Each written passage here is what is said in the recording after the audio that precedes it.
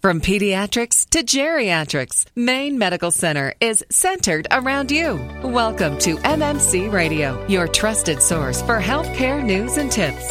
Here's Melanie Cole. Sleep is very important to your child's health and well-being. In fact, good sleep habits start from birth. However, getting young children to sleep and to stay asleep is often one of the most daunting tasks of parenthood. My guest today is Jessica Bagley. She's a certified child sleep consultant and health educator at Maine Health Learning Resource Center.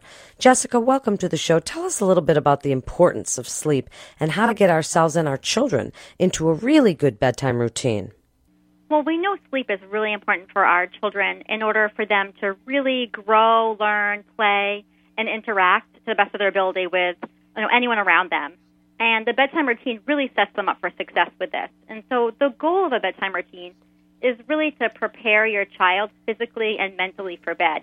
There's a huge shift that happens between when they're awake and interacting and engaged with the world around them to when they're alone and really turned inward, and the bedtime routine helps them get there. So what should we start doing? Start around maybe dinner time and then go after that. And how do we get them ready and ourselves as well?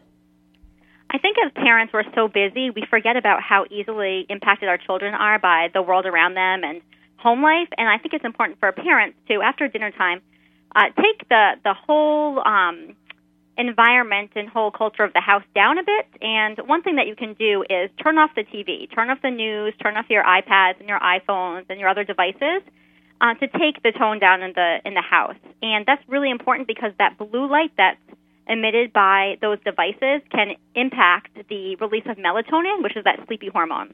So just take the whole tone down of the house. That's so important. With all those electronic devices, when we turn those things off, take them down, you don't want our kids having any of that stuff in their rooms, correct? Exactly. You really want to take those devices right out of the bedtime routine completely. I hear parents who are using their iPads and other tablets to read bedtime stories to their kids, but it's really not a great idea. You want to just pull out an actual book, turn the pages, sit down and connect with your child with an old-fashioned book. And what about things to help them get ready, brushing their teeth, putting on pajamas, the lighting, all of these things contribute to that good night's sleep? Yeah, I like to focus on the 5 Bs. This is what I use to help parents remember what should be in their bedtime routine. And the first is, breastfeeding or bottle feeding. Obviously, if you have a young child or a young baby, that should come first. And then a bath. Taking a bath increases the body temperature, and then about 45 minutes to an hour later, it drops, and that helps children feel sleepy. And then we think about hygiene, like brushing our teeth, and then maybe some book reading.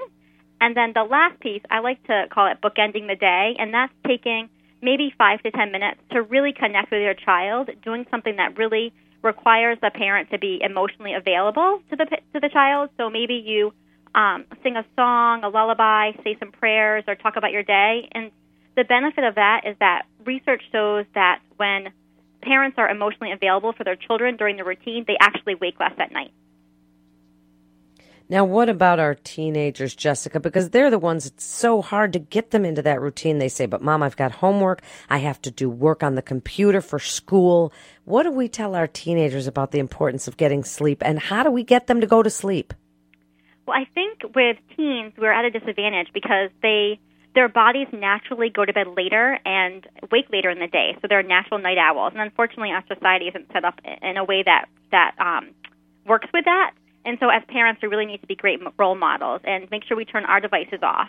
And I like the idea of having a device curfew. And so maybe around 8 o'clock or so, you say to your teens, we're going to take the devices away, we're going to put them away, and we have a place where we put them, and we leave them until the morning.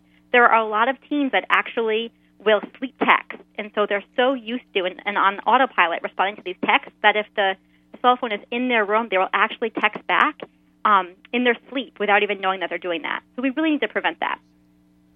What about things like light and white noise, Jessica? Because with certain kids, they're afraid of the dark, even into their teens. Some kids just don't like it dark in their room, but for melatonin purposes, for that deep sleep, we need a little bit of darkness. So what about that white noise and how dark the room should be? Yeah, we want to think about keeping the room cave-like, and you want to make this kind of a sleep sanctuary. So you want to keep it cool, dark, and quiet. So if it's comfortable for you as the parent, it's comfortable for your child in terms of the temperature. But then you really do want to make sure that the room is dark. So somewhere between around an 8 maybe on a scale of 1 to 10, where 10 is pitch black. Parents do worry that their child is afraid of the dark, but with young babies, they don't have that socially constructed fear of the dark yet. And so an 8 is probably fine for them. For older toddlers who maybe have that fear, a small nightlight is perfectly fine and shouldn't impact that melatonin.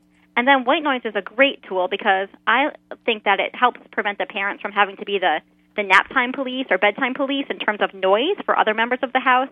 So it blocks out some of that household noise, but also it's a great part of the routine that can be replicated anywhere. So you can bring that white noise with you on vacation, and that's really important that we're able to replicate our bedtime routine wherever we are, and that's an easy tool that you can use.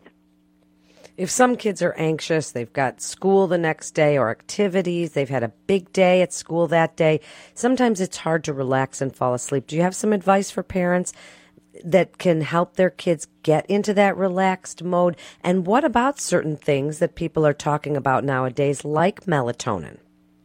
Yeah, melatonin is something that you really need to talk to your doctor about because it can have side effects, and it hasn't been studied extensively in a healthy, normal child population. So we know that there's some research around some special needs populations or special circumstances, but I would definitely refer to your doctor for that.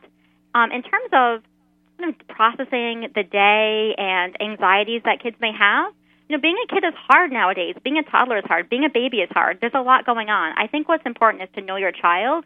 Some children do best if processing externally by talking with a parent happens before bed, and for others it just brings up too many emotions and sets them up for more anxiety. And a good time to do that for them is maybe around the dinner table. So going around the dinner table and talking about one good thing and one bad thing that happened that day gives them time to connect with the family and go into bedtime with maybe some their worries eased a bit. And what advice do you have for parents of toddlers and school-aged children that fight that bedtime? Because that is a big deal, and everybody wants bedtime to be a sweet time for families, but sometimes it could be the most stressful part of the day. Yeah. Well, the first thing to think of when you have a baby is to really think about what is it that you are willing to sustain throughout childhood. So don't start a bedtime routine that isn't something that you can continue for the long term. Don't bounce your 5 or 6 month old on a yoga ball for 30 minutes if that's not something that you can see yourself sustaining. It's really about limit setting. And so we want to make sure that we're empathetic and responsive and warm during the bedtime routine, but we also need to set limits because as a parent, you know what your child needs best, and sometimes that means not giving your child the want, which may be to stay up and watch more TV or read more books to allow yourself to meet their need, which is the sleep. So not always giving in to them because some kids are just going to fight bedtime, Jessica, a 9-year-old, an 8-year-old. Well, I don't want to go to bed at 7:30 or 8 o'clock. Well, they've got school the next day and they need that long night's sleep. Do you have any advice for parents about that negotiating technique? Yeah, so I say there really shouldn't be much negotiating with the bedtime routine. You're the parent, and sleep is in the realm of health and safety, and parents make the rules around that. But it's really important to help instill the real reason why we want our kids to get great sleep in them from the beginning. Talk about how sleep is important. As a society, we haven't placed enough importance on sleep, and we're seeing that sleep deprivation is really becoming a public health epidemic, and we need to change that. And the best time to change that is with your family right from the beginning. So talk to your kids. Tell them about how sleep is really important to help them store and file away all the things that they learned during school so they can pull them out later, and be that role model for your child. It's hard work. It's just like any other part of parenting. It's hard work, but you need to be consistent and empathetic and warm, but firm. That's great information in just the last minute. Your best advice on good quality bedtime routine and why they should come see you at Maine Health Learning Resource Center. That it comes down with parenting. It's all about relationships. So you want to build a relationship with your child where they're going to feel supported and comfortable, so that during the bedtime routine you have that opportunity to connect and go into bedtime with less anxiety and less worry. So as the parent, remember that relationship is important, consistency is important, and limit setting is really important. Thank you so much. You're listening to MMC Radio. For more information, you can go to mainemedicalcenter.org. That's mainemedicalcenter.org, mmc.org. This is Melanie Cole. Thanks so much for listening.